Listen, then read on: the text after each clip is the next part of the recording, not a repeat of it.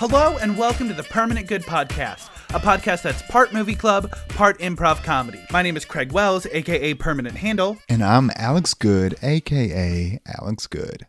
So this is our first episode post-Halloween, and I want to say I went to a haunted house for the first time this weekend, and I went to 2 haunted houses. So I went from 0 to 2, and I learned something awful about myself at these haunted houses. What is it? My fear response is bantering with the actors. So that's real bad, bro. yeah, so they would jump out, scare me. They'll do like a one-liner, and then I'll turn it into a whole bit.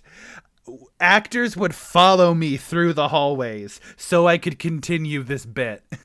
I stopped our group dead in our tracks so I could do this bit with someone wearing a pig head, and it got to the point where my friends were like, "All right, let's keep going." I'm like, "No, I wasn't done." Oh my gosh, Craig. This is a key example of literally can't take you anywhere. Well, yes, true, correct. But I think it was either that or I would have been too anxious to go inside in the first place. So I think that we've made a step in the right direction. Yeah, but let's just not stay here, you know? Are you we got to keep taking steps in the right direction. Yeah, so, it's very difficult for me to watch horror movies by myself. All of last month, I watched all of the movies at 11 a.m. with my window open. So I feel like I do whatever I can to lessen the fear state. And I guess in this instance, it was just be annoying, I guess. If I could out-annoy the haunted house actors, I won. I wanted to win this haunted house. That is obnoxious. But the thing is, I bet it was just different for them, so they probably didn't care too much. Yeah. It's like better than people making threats and trying to fight them. So they're like, well, yeah. At least we're not getting sued. And I'm also one of those people where when I get jump scared, my reaction is not to yell, but rather just go, you got me. That was a good one. You got me. Yeah. On brand. That is very your brand, which is, you know what? That's a perfectly acceptable response, though. I think when most people get scared, it's some variation of that. Yeah. Like if you got jump scared in your house, right? Like you walk in the door and someone just pops out of nowhere. I feel like that's what you would say. I feel like that's what most people would say. The guy you don't want to be is the person who's like, oh, you think that's okay? And you're like, man, we're just having fun, you know?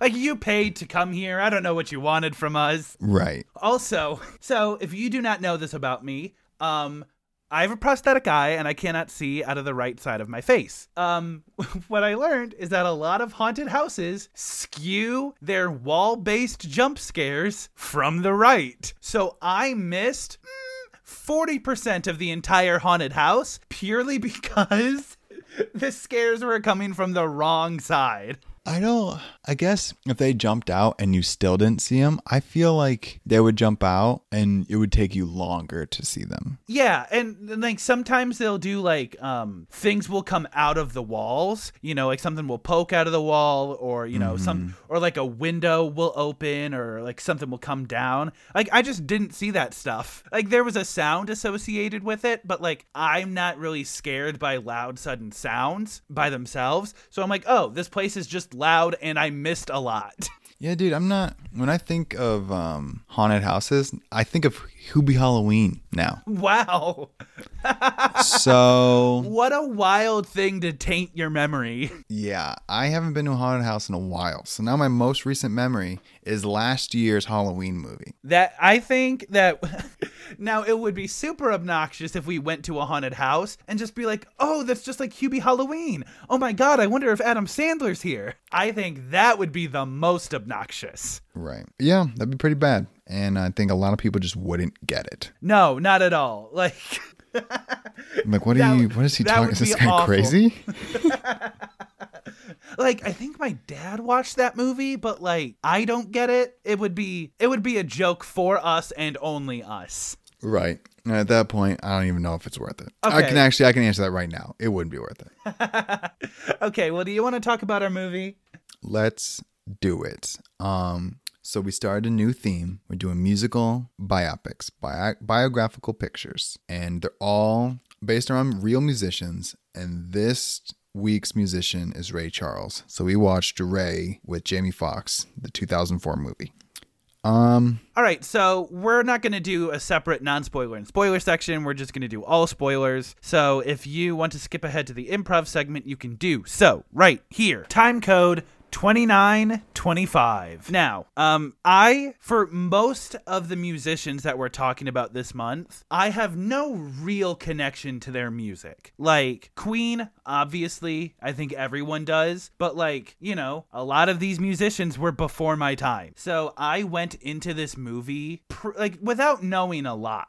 I'm like, let's just see where this movie takes and me. You've never seen this movie before, right? Correct. Yep, correct. Okay, gotcha. And I was thinking, like, do I listen to the music beforehand so I can, like, kind of get a gist or like, you know, kind of know what I'm getting into? But I decided against it purely so I could see what songs I recognized just by living my life. And then I went back and listened to some more music. Gotcha. Let me tell you, Ray Charles is a freaking legend. He is.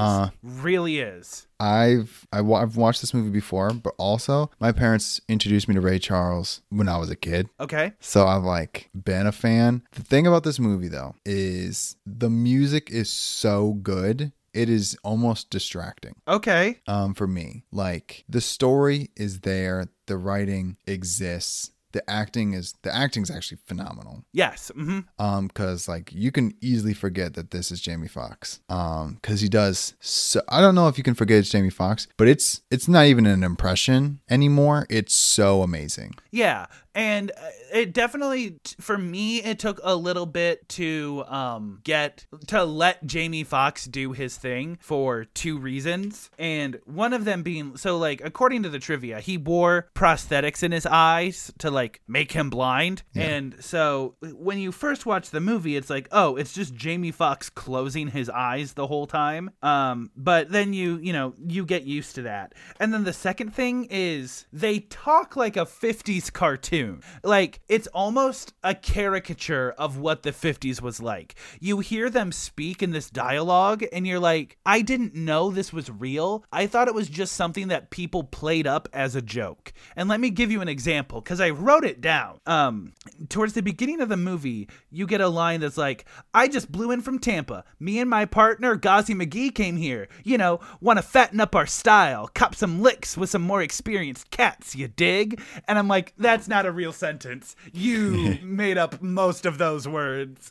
It is when you're freaking Ray Charles. Dude, the dialect was so specific and like the black southern culture that like it is wild to listen to it. Because you get what they're saying, but you're like, no one would say that now. Like half those words didn't even stick. Like it's like I said, that's the kind of language that people use to make fun of the 50s era. Right. Like another crazy thing about this is he's old. Like in real life, Ray Charles was born in the 30s, and we get to see what the 30s is like because most of the time you see what the 40s and 50s are like from the view of a white person. You see it from the view of a black person, you're like, oh, this is bad. This is real bad, dude. Yeah, I know, what's the time? 45 seconds before he gets called the N-word? Like, It does not waste time reminding us, hey, racism. Also, you're like, what does his mom do for a living? I wonder if she's probably a secretary. It's the 50s. No, she does laundry for people. Yeah. Over a fire. Yeah. Like, what? I think it's nuts. I think this movie did a really good job at supplementing us with those childhood scenes without making them feel like they weren't too far they weren't too sporadic and they weren't too frequent. I feel like they happened right where they needed to. They also didn't stick around for a while, which is I love because I'm not a flashback guy, bro. I don't like flashbacks almost ever. So when flashbacks go on for a long time, I get bored out of my mind. Yeah. So because there's no stakes for me. Like I already know this guy's gonna be okay. I see his life right now. So there's no stakes. But I also think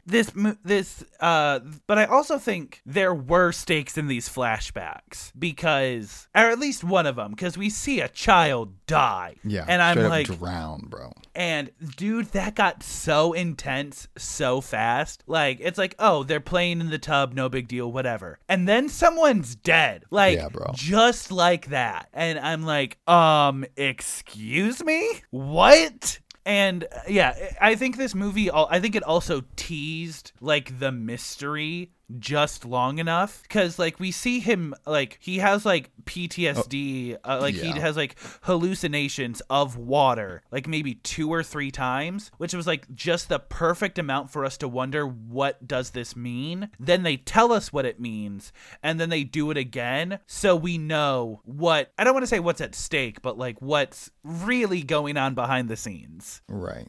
He watched his brother die. He watched his brother drown, and he could have saved him, but didn't, because he didn't know what to do. And they were both kids. And also, he lost his sight to presumably glaucoma at a young age. So this is one of the only memories he has of seeing. Yeah. So it's not great. No, not yeah. So I think that was a really good establishing arc. Like from a movie perspective, I cared about this character a lot because of what happened. Right. You also get why he's into numbing pain and into drug use. Yeah. You're like, oh yeah, if I had traumatic experiences like this, I would be doing the same thing. This is my pet peeve, I think, with biopics. I feel like they never spend enough time with the rise to stardom. Like, it was just kind of like when people go from like going on tour in the back of a van to all of a sudden they're in private jets in 15 minutes. Yeah. So, and like this movie was like, oh, Ray Charles walked into a bar, he auditioned at a club, and now he's got gigs. I'm like, well, okay, cool. Like, I feel like, again, I don't know how true it would have been, but like, dude had success instantaneously, and that was not very satisfying in terms of a story element, and also just didn't feel very real. Also, but I mean, there's the problem is you don't know how much time is passing. Yeah, because he is in a part of a house band at a bar. And then all of a sudden it's like, I've been sleeping with this woman for 1.5 years and you guys have been cutting my pay. I'm like, whoa, that was that long? 18 months? And he's been, in order to avoid paying rent, they set up a deal for him. He didn't have a choice, where he's essentially living with this woman as her partner and having sex with her as a transaction for a place to live. Yeah. And she's also like kind of his manager. Self-appointed manager. Yeah. So there's also a weird power dynamic going on in that sense. And the first half of this movie, or at least the first act, it's a lot of him getting played. And you feel really bad for him because almost every person, because everyone starts on his team. Yeah. Like his house band is like, hey, let me make sure your money is counted correctly. Like, hey, let's make sure, you're sleeping with this woman, but you have a place to stay. And then slowly over time, it's like, yeah, of course we cut your pay. What did you expect? Like, excuse me? Excuse? Yeah. Where he's making like $5. And then they go to the next place. Like, we're going to go on tour. Because don't worry, we're going to take care of you. And then all of a sudden they're like, oh, we're not going to give you your money in ones anymore. We just don't want to. Or you're not going to come out with us, with the girls, because we're not going to be able to get laid if you're around. So you're going to sleep here or call yourself a cab. Like, figure it out. And it was just disheartening, that first half. And that's what it wanted to be. And it succeeded in that aspect very well. Right. Because then it got to a point where you just don't trust anybody. You think everyone's taking advantage of you. And so like later on in the movie, when he's not as trustworthy, when he gets a little bit more cutthroat, it kind of starts to get full circle in that aspect. Yeah, it's show business. Dude, the freaking music in this movie. It's very good. It's Ray Charles the entire time. None of it's Jamie Foxx. But Jamie Foxx is also a classically trained pianist. And there are so many shots of him playing the piano for real that it really made me think, how in the world could they have casted literally anybody else for this movie? Yeah. How many other actors can play piano and sing and do impressions as good as Jamie Foxx? Freaking nobody. It would have to be somebody that we don't know about. Right. So I'm like, oh, they would have had to have cast a no-name. Like many movies, they're like, okay, we need a person who can actually sing. We don't know anybody, so we're going to have to go find somebody. Dude, Denzel Washington got offered this role before they offered it to Jamie Foxx. Yeah, I don't think that would have worked. Yeah, here's the thing. I know Denzel Washington's debatably one of the best actors of all time. What are we doing, man? He could have faked it. Yeah. There would be a lot of scenes where we don't see his hands or be a stunt double playing for him. Denzel passed, and I'm like, he knew. He knew. Like, I could make this happen, but it's not going to be pretty. And Jamie Foxx freaking killed it to the point where he won a Grammy. Not a Grammy, an Oscar. An Oscar? Although he probably could have won a Grammy and has. But yeah, it was freaking nuts. It's freaking nuts. Jamie Foxx is one of the most talented people in the business. I think everybody knows this. He does stand-up comedy. He puts out albums. He's an Oscar-nominated actor. You are really just like going down on Jamie Foxx right now. Dude, he also has multiple own businesses. He has his own liquor company. He has his own eyewear company. He's like freaking incredible. He's also an author of a new book. Like, you see him in this movie, you're like, this guy is so unbelievably talented. It's crazy. Also, you get a new appreciation for Ray Charles, who's also unbelievably, his nickname was the Genius. Yeah, that's the thing that I came away from this is like I already knew that I liked Jamie Foxx as an actor. Like, personally, I don't love him, but he's so good in this movie. Unfortunately, he's in as many bad movies as he is good movies, which is a curse. But I definitely walked away with a better appreciation for Ray Charles himself because, you know, like I said, pretty much unfamiliar with his music. Like, there are a few hits that I recognized throughout the movie, but overall, it was more of, I learned to more appreciate Ray Charles. I think Regina King was amazing in this movie. Yeah, Kerry Washington, both of them were they were so good. Also, while talking actors, shout out Fathead, bro. Yeah, I wanted to point out Curtis Armstrong, who played Ahmet. I love him as an actor, Curtis Armstrong. He's been in like a few episodes of Psych and stuff like that, and he was very good in this movie. I liked him a lot. And then Wendell Pierce. I can pick out every time I see him in a movie without question. He plays Meghan Markle's dad in Suits. Yep. Whenever I see him, I'm like, Suits, I know you. Hey, don't think you can slide by me. It's crazy. Harry Lennox, who plays Joe Adams, is in Blacklist. So every time I see him, I'm like, Blacklist. Who else? Freaking David Krumholtz, Milt Shaw. He's Ray's business manager, the one who's getting him all these deals. Like, I can get you paid more. He's the elf in Santa Claus. Oh. And I can't think of him as anything else. Terrence Howard's in this. And I just don't like him anymore because he was in the first Iron Man and said, I need to be paid more. And then they replaced him. Dude, there's the guy from the ABC. Oh, when he books that job. Okay. The big guy. I can't remember what his name is.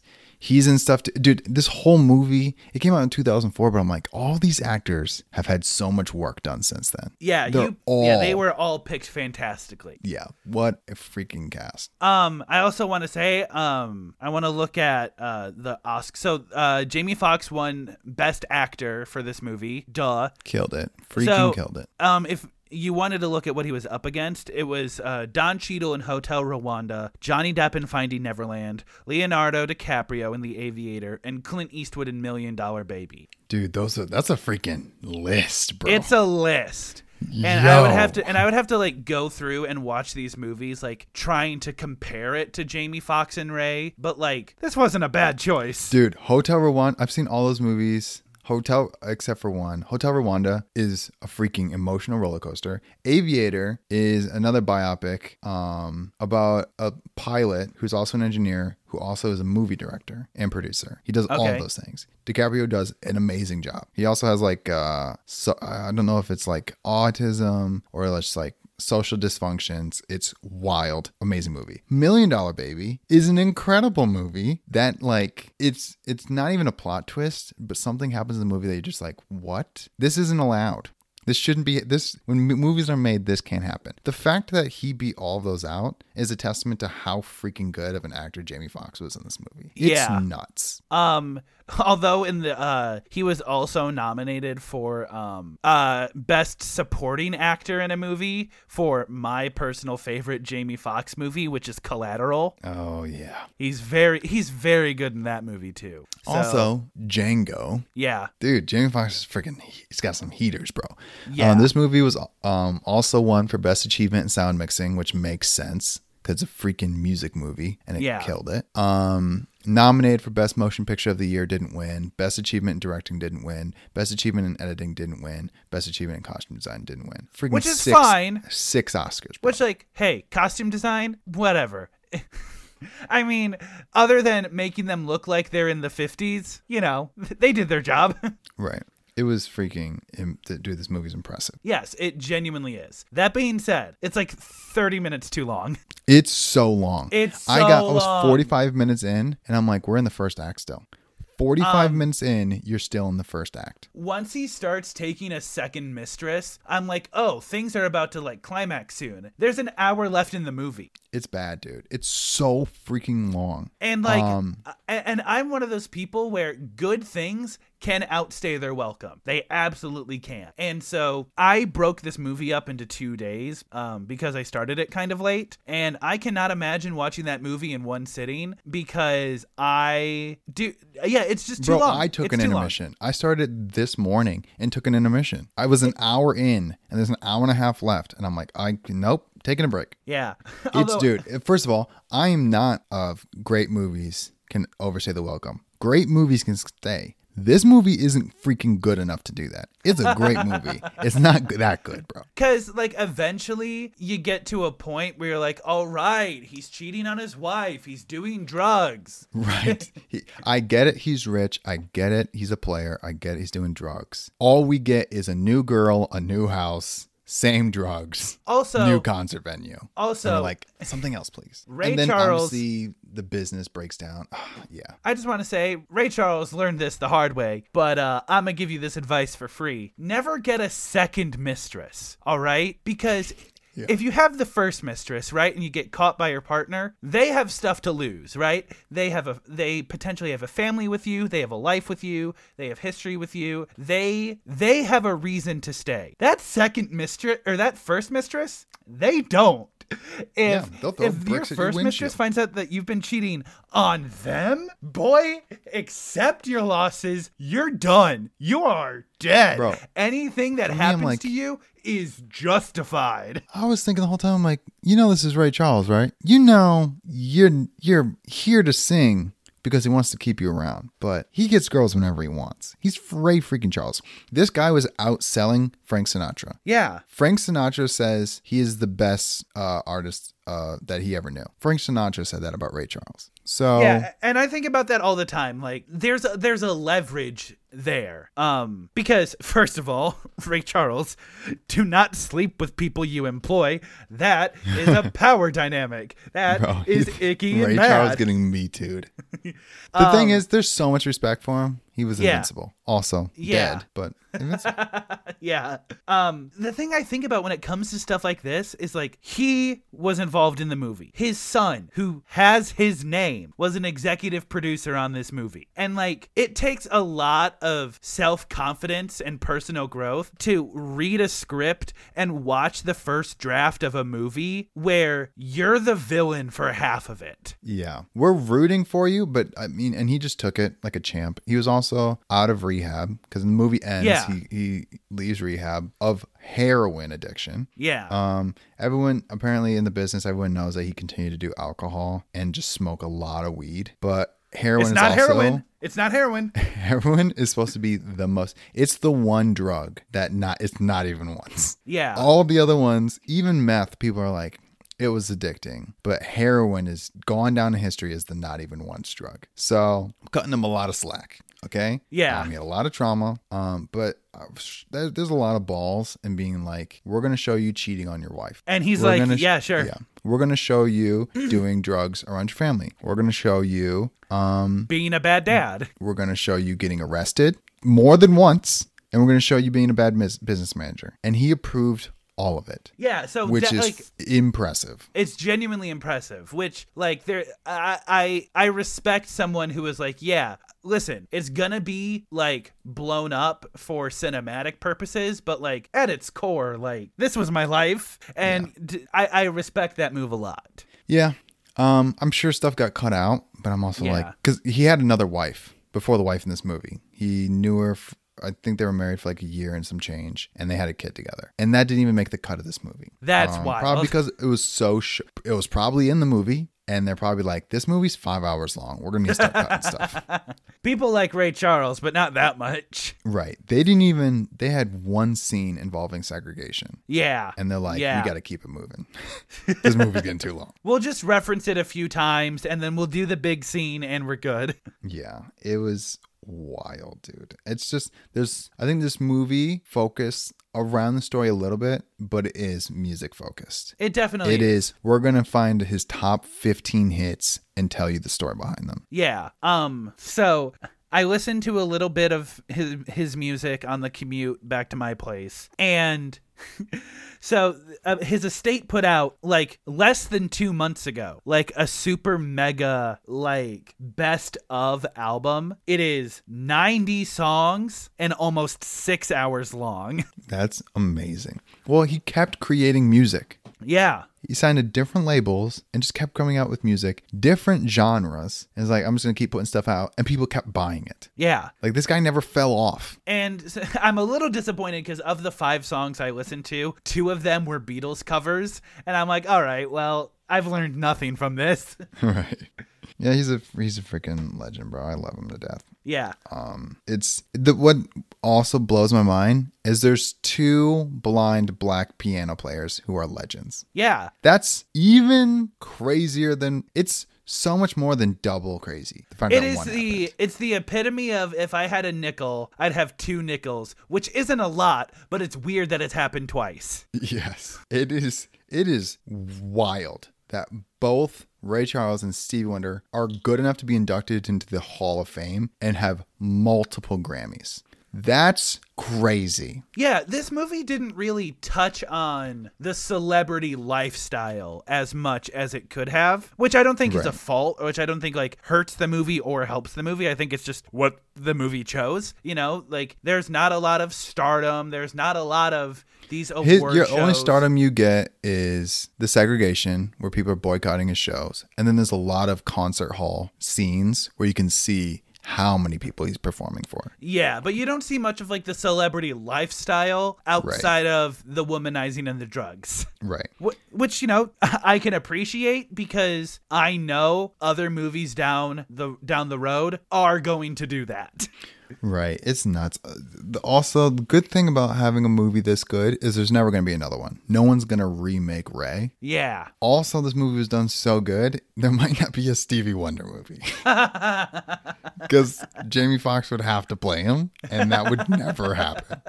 I know T-Pain did a pretty good job in the epic rap battle of history with him, so maybe it's T-Pain. Crazy, dude. It's crazy. But great movie, man. I'm giving this a flat 8. It could have been higher if it wasn't so long. When I watched it the first time, I would have given it an 8.5. The dialogue and the plot for me, no, it was too. I was here for the music, but everything in between wasn't great for me. So I'm giving it a flat 7. Okay, fair enough.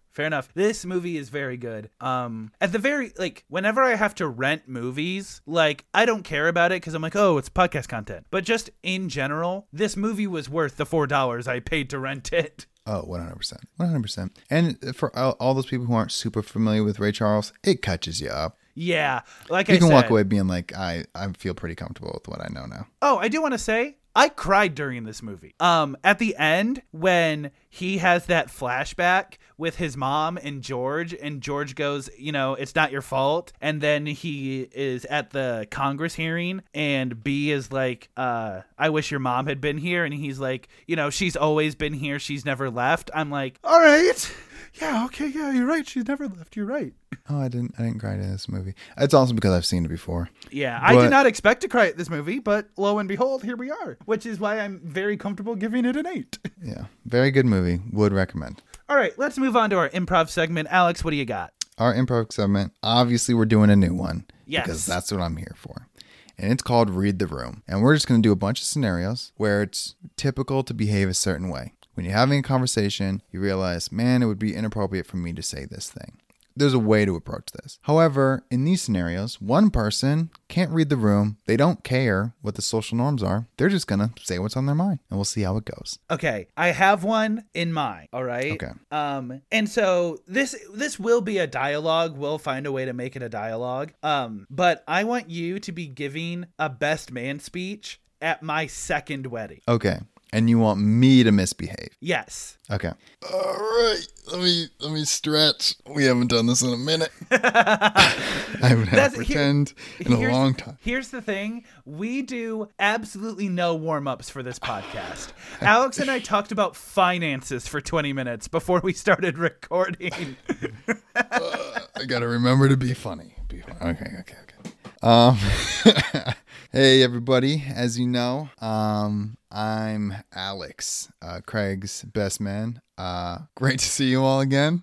Food was better this time. Okay, yeah. When Craig said he met a girl, I think we all had the same thought. I thought you broke up with the last girl because you were gay. But, he found Latina, so didn't really expect him to switch to people Alex, of color. Alex, love the jokes. Okay, maybe dial back the second. Sure. The second wedding jokes. So, he started dating a person of color, which I can attribute to being my friend. Maybe he kind of. Hey, Alex. Yeah. Bethany isn't a person of color. She's just really tan. Like, she's from Florida. Oh. Are you sure you're not like Cuban or no? I told you this. We met in Fort Lauderdale. Oh, I'm thinking of Monica. What's your name?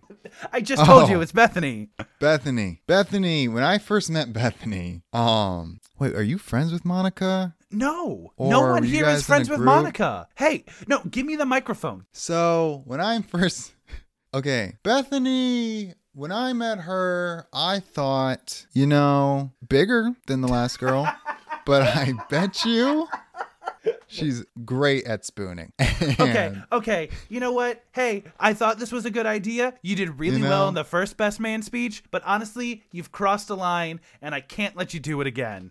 Coxgun. Bigger. Oh my God. Dude, if that ever would have happened in real life.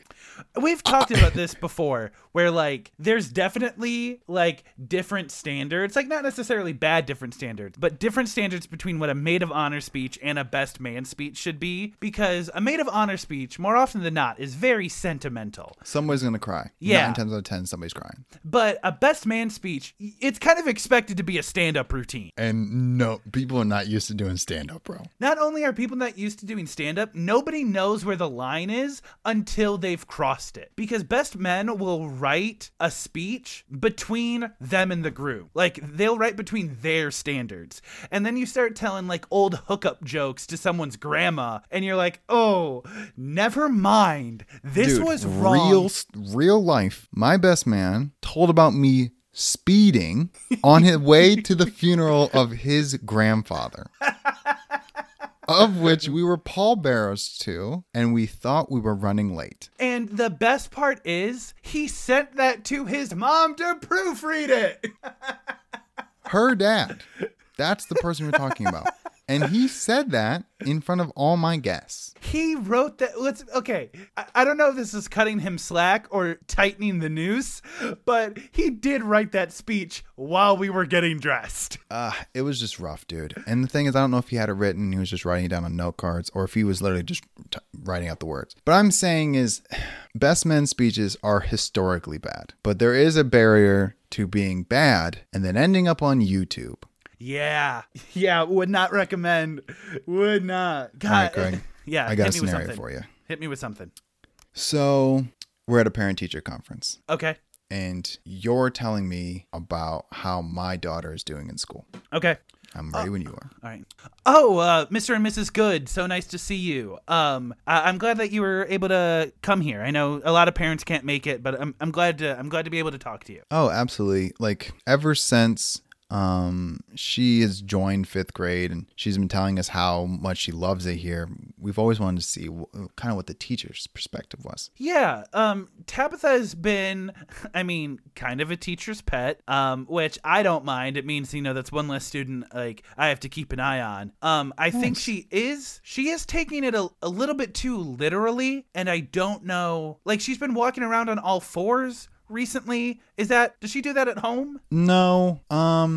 I thought, what? Yeah, one kid called her a teacher's pet. We all kind of laughed it off. Then she slowly got out of her chair on all fours and then started to purr and then scratch the child. Did you not get a phone call about this? No, I must have missed that. How? When did this? Has this been happening all year? Well, that was an isolated incident, but I think she got comfortable and has kind of just been, as soon as she walks through the door frame of the classroom, it's like instant cat mode.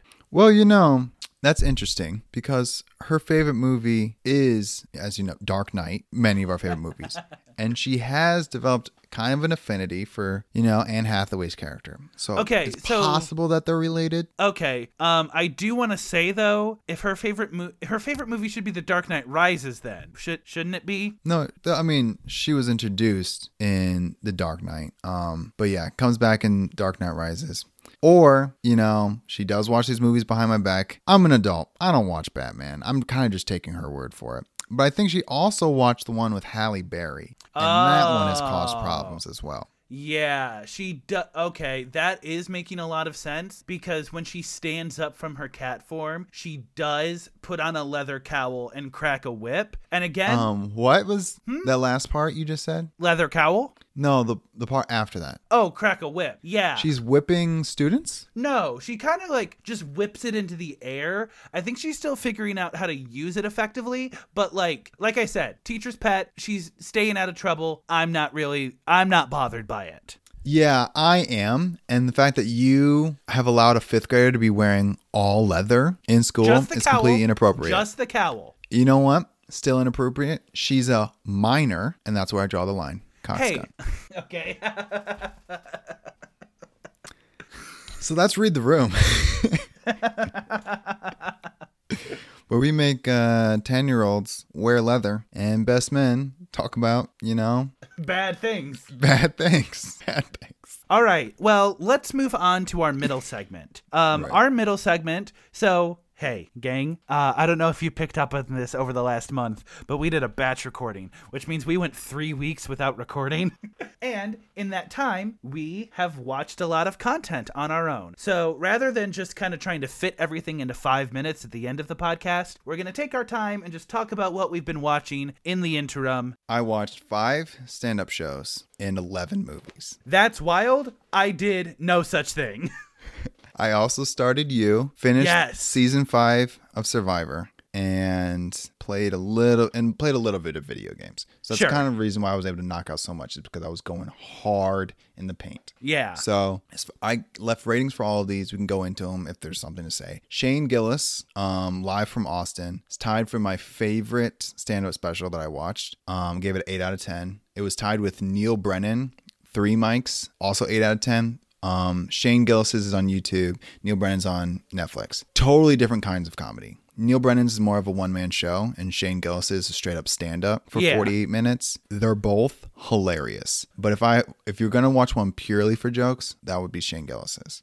Did you watch not recently, but did you watch Mike Birbiglia's Broadway show? Yeah. What's it called? The New One, I think is what it's called. Yes. That's a one-man show as well. Yeah, that's what I was thinking. It's very one-man show. Neil Brennan, he talks about kind of like trauma and the death of his dad and stuff like that, but he also has hella jokes. Yeah. So that's more of a one-man show. Even I watched Dave Chappelle's The Closer on Netflix. That is stand-up, but it has one-man show vibes where it's not joke setup or setup punchline. There's a lot of stuff in between. That's kind of Dave Chappelle's MO anyway. Yeah. But The Closer has that in spades. So if you're looking for like typical Dave Chappelle, Sticks and Stones is still a freaking banger. And The Closer was good. I gave it a 7.25. It's just not his best. And then I also watched Theo Vaughn's Regular People. I gave it a 6.75. And I watched Rosebud Baker, Whiskey Fists, and I gave that a 6.5. Hella stand-up. I wasn't disappointed in almost any of them. I thought Dave Chappelle's would be funnier, but I know there was hella controversy around it anyway. But it was good, just not his best. Yeah, sure. I want to talk, I'm going to do a hard pivot, and sure. I think one of the first things that I watched, was the Muppets Haunted Mansion special. Bro. What do you mean, bro? Could you have pivoted any harder? You said hard pivot, bro. Yeah. That did not prep me for the Muppets, man. Yeah, so the Muppets made, it's an adaptation of the Haunted Mansion ride, story, movie. It's good. Not my favorite Muppet content. There's also been some discourse in the Muppet fan base because in 2017, Disney parted ways with the guy who has been effectively voicing Kermit since Jim Henson died. Mm-hmm. And so they parted ways a few years ago, and this is one of the first few big projects with a new Kermit voice, and people are not having it. People don't like it. So when you hire a new voice actor, I'm assuming, especially when it's a character, you try to mimic the original voice as close as possible so people don't notice the difference. Yeah, not the case. Not the case. No. And then, so here's the thing. I'm not sold that I dislike his voice yet because I think he's a much better singer than the last guy or Jim Henson, at least as Kermit. So I do not love listening to Kermit sing, but this guy is not bad at it. So that's why I'm still waiting to give him more chances, because I don't want to watch one thing and be like, nah, I don't like him. I want to give him some space to grow. All right. I see your Muppets and raise you Gunpowder Milkshake. Okay, I kind of wanted to watch this. Here's the thing. Not a fan of Netflix original movies. I think we've been over this. And I took note which ones were Netflix and which ones were HBO Max. HBO Max wipes the floor with Netflix movies. In general, by the way, not just originals. In general, HBO Max pound for pound is better. But I imagine Gunpowder Milkshake was not good. So what was that movie you said was just like John Wick, but for girls?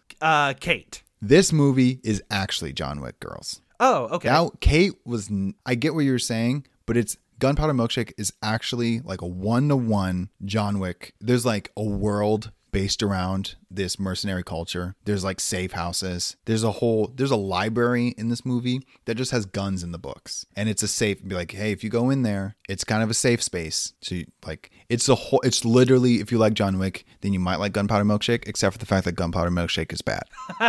So I gave it a 5.75. I like Karen Gillan, which is the only reason I would watch it. I'll tell you what, though. It was better than the other one you just said. It was definitely better than Kate. Okay, fair enough. It's in between Kate and actual John Wick. For real, is like a 7.5. Yeah.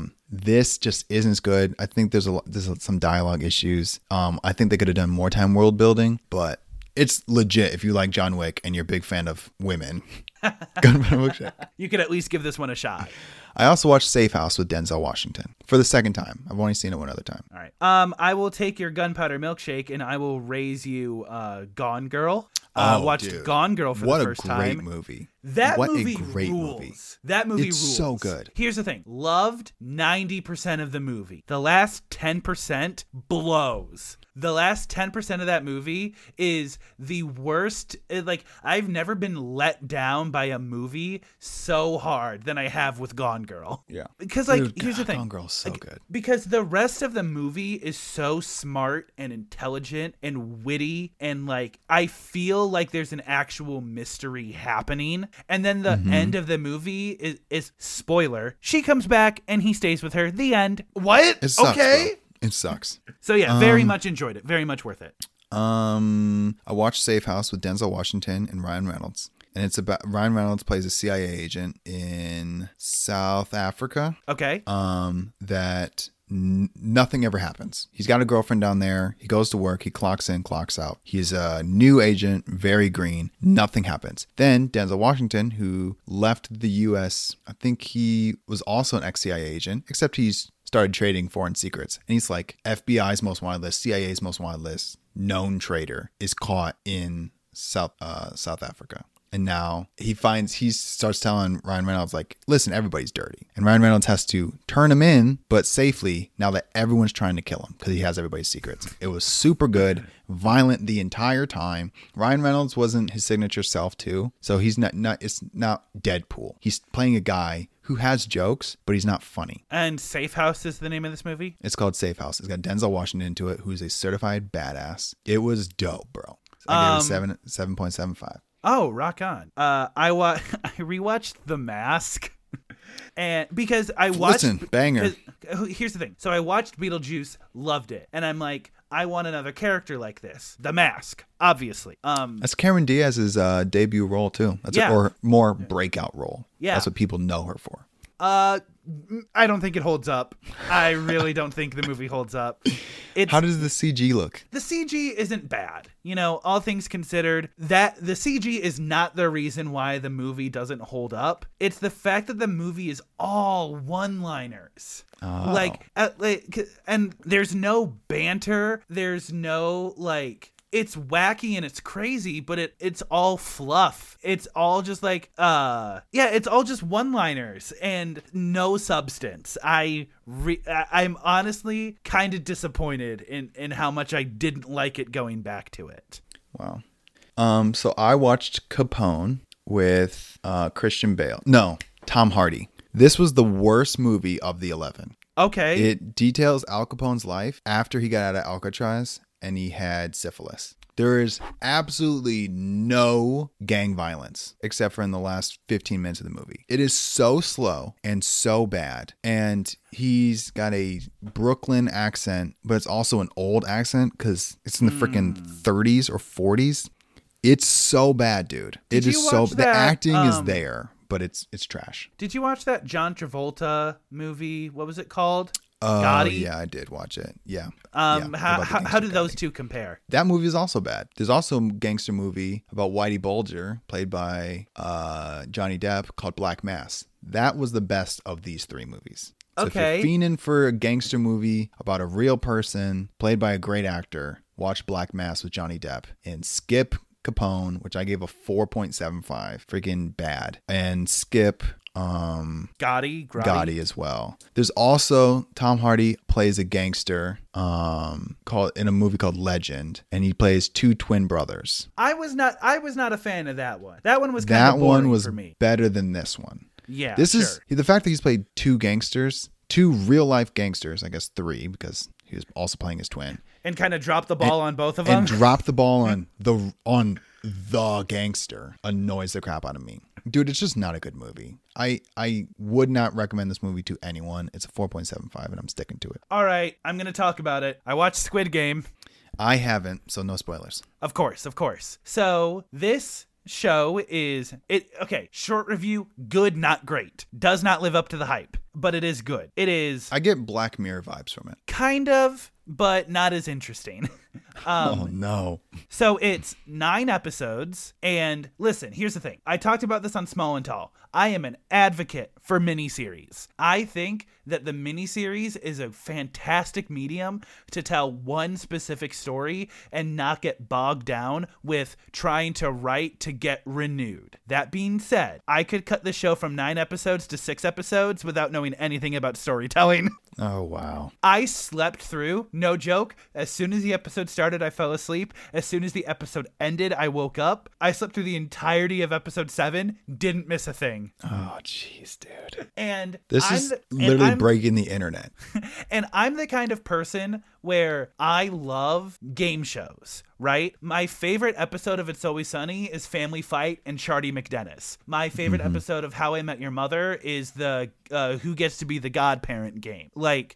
And so I'm like, oh, this show was written for me. Over the course of 9 episodes, they do 6 games. Oh, dude, that's depressing. So it's fine. It's good. It's good. If you want to watch it, I think you should. I'm not going to tell you no. I'm going to watch it purely because I've missed the train on so many freaking pop phenomenons. I didn't watch Stranger Things and I didn't watch Bridgerton. And both of those have cleaned up on Netflix's algorithm, I guess. It's the most highly watched things. This beat both of those things and it's not even close. So I feel like I have to watch this one. Yeah, so it was good but not great. Parker and I binged it in a day. Oh, wow. Yeah. How long are the episodes? 40 minutes? 30. They vary. I think the shortest one is 35. The longest is an hour. Do you have anything else? Boy, do I. 4th movie I watched was Guns Akimbo. Okay. With Daniel Radcliffe. Oh, yeah. It's very similar to the movie.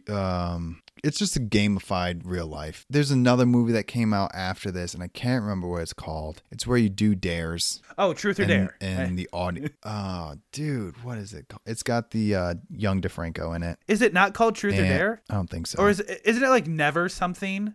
It's Emma Roberts, Never. Yep, that one. Nerve. It's called Nerve. Yeah, it is very similar to Nerve. Except for this one, you get freaking pitted against another person. You have to kill them in real life, and the winner advances. Except for Daniel Radcliffe is a troll online, and they come to his house and force him to play the game by bolting guns to his hands. Oh, God. Yeah, it's pretty traumatic. It's okay. Just middle of the road. It's okay. I wouldn't tell people not to watch it. I wouldn't tell people to watch it. If you are interested in games, then this is your one. I gave it 6.25. Then I watched Ted, the extended version on HBO Max. Okay. This movie is so funny. I laughed out loud to the point where I had to pause the movie. And it was not at like the big jokes. Because of some of the jokes I've seen before, this movie's been out for forever. And I'm excited to watch the second one. But it's like some of the subtle writing is just hilarious. Like it's an 8.25 out of 10. Dang, maybe maybe I'll add this to my list. It's so funny, dude. It is so funny. I was dying. I want to say I did start playing the new Far Cry 6. Okay. It's a Far Cry game. It is a Far Cry game. Any notable advancements? Anything worth mentioning? Difference from the other ones? Giancarlo Esposito is the antagonist. Dude, love that guy. He's Gus, by the way, for everybody from Breaking Bad. So here's the thing about Far Cry that fascinates me is it is so good at making carbon copies of the previous game for the main series, but then going completely off the wall for their spin-off games, right? So for all intents and purposes, Far Cry 3, 4, 5, and 6, the exact same game. However, Far Cry 3 Blood Dragon, Far Cry Primal, and Far Cry New Dawn could not be more different from each other if they tried. Right. But I'm glad I got it because I wanted to get a new AAA game. Kind of wish I got Guardians of the Galaxy instead. Yeah, I haven't played Far Cry in a while. I think I need to jump back in. I bought it. Might as well play it. Yeah, definitely. But for not being a huge guy based around story, it's kind of the motivating factor, and the gameplay isn't. Just play GTA. The gameplay in GTA is better. Yeah, I want to talk about one more game, and I started playing Back 4 Blood, which is the spiritual successor to Left 4 Dead. Oh, and nice. Let me tell you, that game's not fun without friends. Oh, no. Well, you said it's a spiritual successor, so is like gameplay similar? Yep, it is literally. Gotcha. I cannot express this enough. It is the exact same game as Left 4 Dead. So, like, I'm sure if you got 1, 2, or 3 people to join you, it would be a blast. It is not a fun grind game for me. Even if I put on a podcast and I'm like, I'm just going to play through the campaign, don't love it like that. So I'm going to see if I can't get Parker to join me on this little venture. Gotcha. All right. If that's all you got, I can run through the last ones. I watched City of Gold. Which is based in Brazil. And I had no idea anything about this movie when I started watching it. However, I do know it's critically acclaimed. Everybody freaking says this is a cinematic masterpiece. 90% on Rotten Tomatoes. City of God. Oh, City of God. I have seen City of God. I watched City of God a year and a half ago. It's 8.6 on freaking IMDb. Everybody loves this movie. On IMDb is 22 best movie all time. Okay. Out of all the movies, it was nominated for 4 Oscars. Didn't win any of them. The whole thing's in subtitles. It takes place in Brazil, so it's all in Portuguese. This movie's freaking incredible. To the point where it was so hard to tell if it was a documentary. Yeah. It was like the acting was phenomenal. They're all like under 25. So the fact that they found kids that could act this well is crazy. Mm-hmm. And the story is just compelling. Yeah, it is very just good. Real life. You didn't need world stakes. The relationships were nuts. I was reading subtitles the whole time and I'm like, this movie's crazy. Because I think it's super easy for a movie about real life to get super boring. Roma is one of the most overrated movies of all time. And I think that movie is so boring. But City of God was not that way at all. It is a long movie and it came out in 2002. But this is one of those movies I'm like, it's a meal. Yeah, There Will Be Blood. Meal. You're going to have to sit down and freaking go through it. It's phenomenal. It was the best movie I watched of the 11. All right. I have one more movie that I have to talk about. Okay. No Time to Die. If you Again, like... no spoilers. I'm so excited for this movie, dude. I'm so excited. If you are invested in Daniel Craig, you will probably enjoy this movie. Yes. If you are in it to watch an action movie with the name Bond on it, you will be incredibly bored.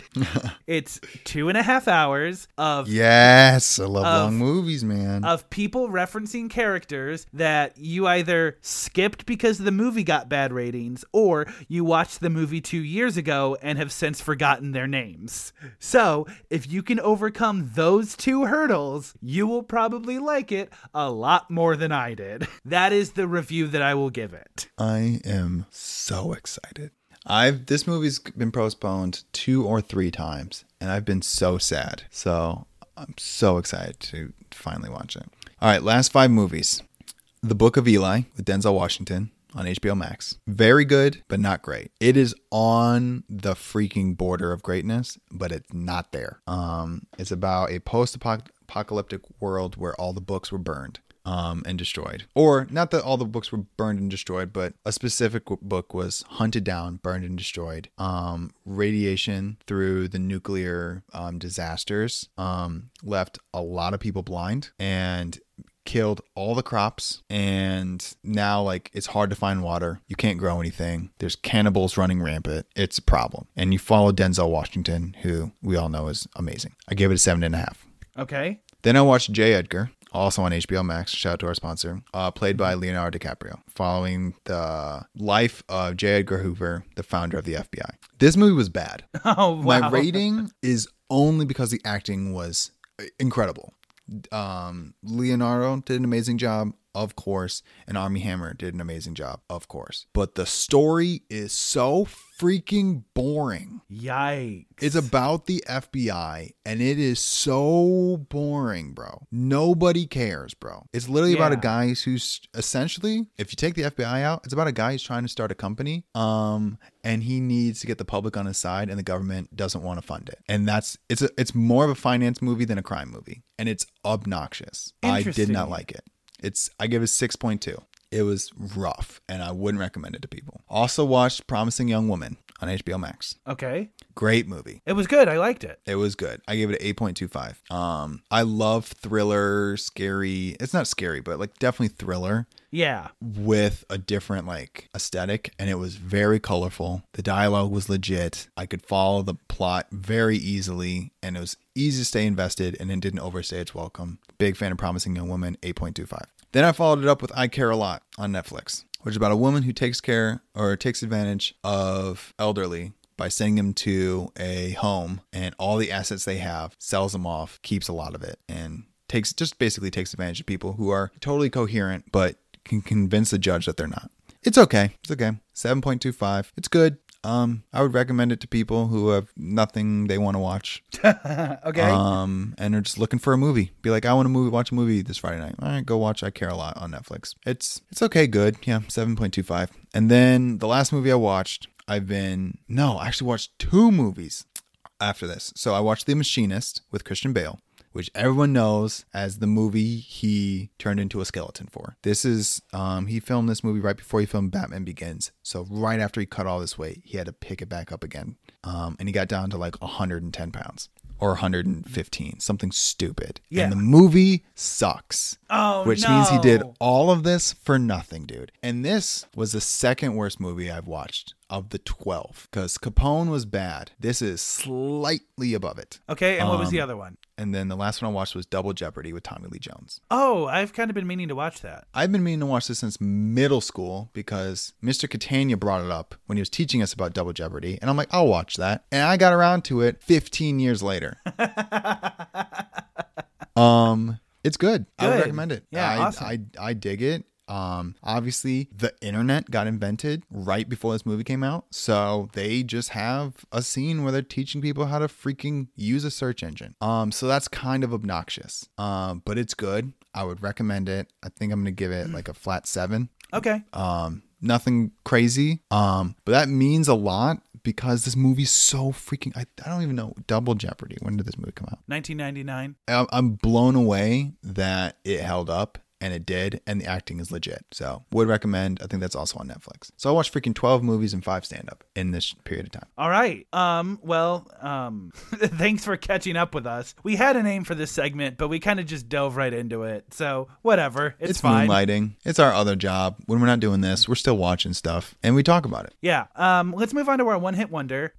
This one's called Comment Bait, because my biggest pet peeve is I'll go on Facebook and I will just see some random radio station post a question, and the comments, they'll be like, no joke, 1 million comments. And I'm like, it's just a question, guys. It is clearly trying to bait you into feeding the algorithm. Yeah, just interact. Just interact. And I hate it. So over the last 2 weeks, I've been screenshotting them, and we're going to go through some of them. Oh, boy.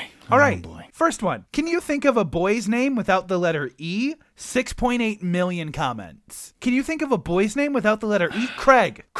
I can think of Craig. Dude, that sucks. That sucks. 6.8 million comments. Got everybody. All right. 1.2. I'm mad now, dude. What? All right. 1.2 million comments. The word what, spelled W-A-T. What comes after sex? Thinking emoji, crying emoji. 1.2 million comments. And the comment that made this post show up on my Facebook feed was reading a book. Wrong answer. Next. It's the wrong one. Dude, why? Dude, this is like old people Instagram. Yeah. Is what Facebook is. But here's the thing. All these comments are from people my age.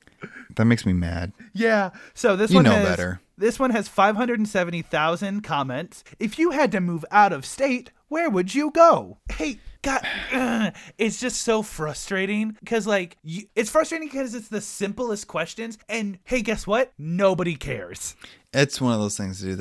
It's literally it's like you're the hot chick at a bar, and a guy goes, so what do you do? He doesn't care what you do, bro. Yeah. He doesn't care. He just wants you to feed his algorithm. He just wants to get inside your head. 876,000 comments. If you could rid the world of one thing, rid in all caps. If you could rid the world of one thing, what would it be? I want someone to say social media so bad. I love when people get meta on social media. Be like, I think social media is toxic. Bro, you're on it right now, boy, and you're not doing anything productive. This person said glitter. Hey, gang, glitter? Wrong answer. That's one thing, bro. Not cancer, not AIDS, not poverty. All right. This one is in all caps, so I need to step away from the mic.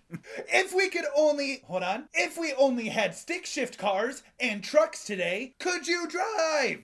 Let me tell you, if that was the only option, people would figure it out. 2.7 million comments. And the comment that I see says, yes, with a grin on my face. Shut up. The freaking amount of people that feel like they're good drivers because they can drive stick or that they're better than people who can't. Hey, you don't know how to install software on your computer, you imbecile. You don't know how to freaking send pictures on your phone. You don't know how to crop your photos. You don't know what portrait mode is. You don't know how Bluetooth works. So shut up about you working a basic freaking lever in your car that you used 15 years ago when it was relevant. And by the way, they had to teach because there was no other option. You freaking doofus. Okay, we've got 2 more. 600,000 comments. Again, all caps. Name an addiction other than drugs and alcohol. Why? Why? What? Why? Why? Why? Why? Why does it? Why? What is the? I don't even know what the context is. There is none. Alex, there is none. And our last one that we're going to look. Oh, wait. No, I need to tell you this one first. 1.2 million comments. Can you answer this question without saying yes, yeah, yep, yo? Do you need money? No. I love the we're gonna get him. We're gonna get him. You can't say yes or yeah. Hold on, wait, or yep, wait, or yo. What about sure? Yeah. Wow. We solved your puzzle, Olmec. Oh my gosh. All right, last one we're going to look at. 1.5 million comments. Peanut butter goes with blank. You can't say jelly. Chocolate. Honey. Bread. The most annoying thing is the people who are going to have the majority of the comments, 90%, all commented the same thing, just like the one that said it before you. And then there's going to be a couple people who just say something freaking crazy to get likes and comments. Like this. Filling the channel of a crisp piece of celery from the near center of the stalk. This person is having a cry for help. Also, if you're one of my Facebook friends and I just totally put you on blast because I read your Facebook comment, stop commenting on people's posts. If you're one of those people, you, bro. This is an intervention. We're all concerned for you. Dude, the fact that those people exist and the fact that those people don't get it. Annoying. You know, right? You have to know. These are the people that leave porn comments. Very beautiful. Great body. These are people who freaking copy and paste. If you don't check your privacy settings, Facebook is going to delete your account within the next 24 hours. Copy and share it to as many people as possible to spread the word. Dude, I remember that. And listen, I will say, I was that person once when I was 14. Because Facebook has your phone number and they will send it to all your friends unless you go into your settings and opt out. Facebook has everything now. Sorry. Meta has everything now. Whatever. It's the only thing that makes me mad about people doing bad things is dumb people not knowing they're being dumb. We can't talk about this anymore. Okay. I'm going to get mad. I'm going to get real mad. Did you want to clown on Facebook changing its name to Meta, or is that kind of played out already? I think it's played out. Also, I don't care. Why does anyone... Right. Dude, freaking change your name to Harriet Tubman. See if I care. Okay, fair enough. That was whatever I called it. Comment whatever. It's not coming back. Yeah, who cares? We already talked about what we've been watching. So, I forgot a movie. Oh my God. Killing Them Softly with Brad Pitt. 6.25 out of 10. It's bad. He's a hitman, and that's the entire movie, is trying to kill people. Here's the thing. And he's not very good at it. Okay, fair enough. I've also been getting back into Borderlands. It's my new podcast game. It's fun. I like it a lot. Also, if you haven't yet listened to the Small and Tall episode, we went over some spooky movies and some other aesthetically fall movies. Go listen to that. I hate to drive our numbers down, but if you only listen to that stuff during Halloween, set a note in your calendar for next year. Yeah. And make sure you watch it and or listen to it. All right. Well, next week we are watching Rocket Man. Gonna dive into some Elton John. But until then, my name is Craig Wells, a.k.a. Permanent Handle. And I'm Alex Good, a.k.a. Alex Good. Have fun, be safe, and make good choices. And while you're at it, tell your mom I said hi. See you next week. Deuces.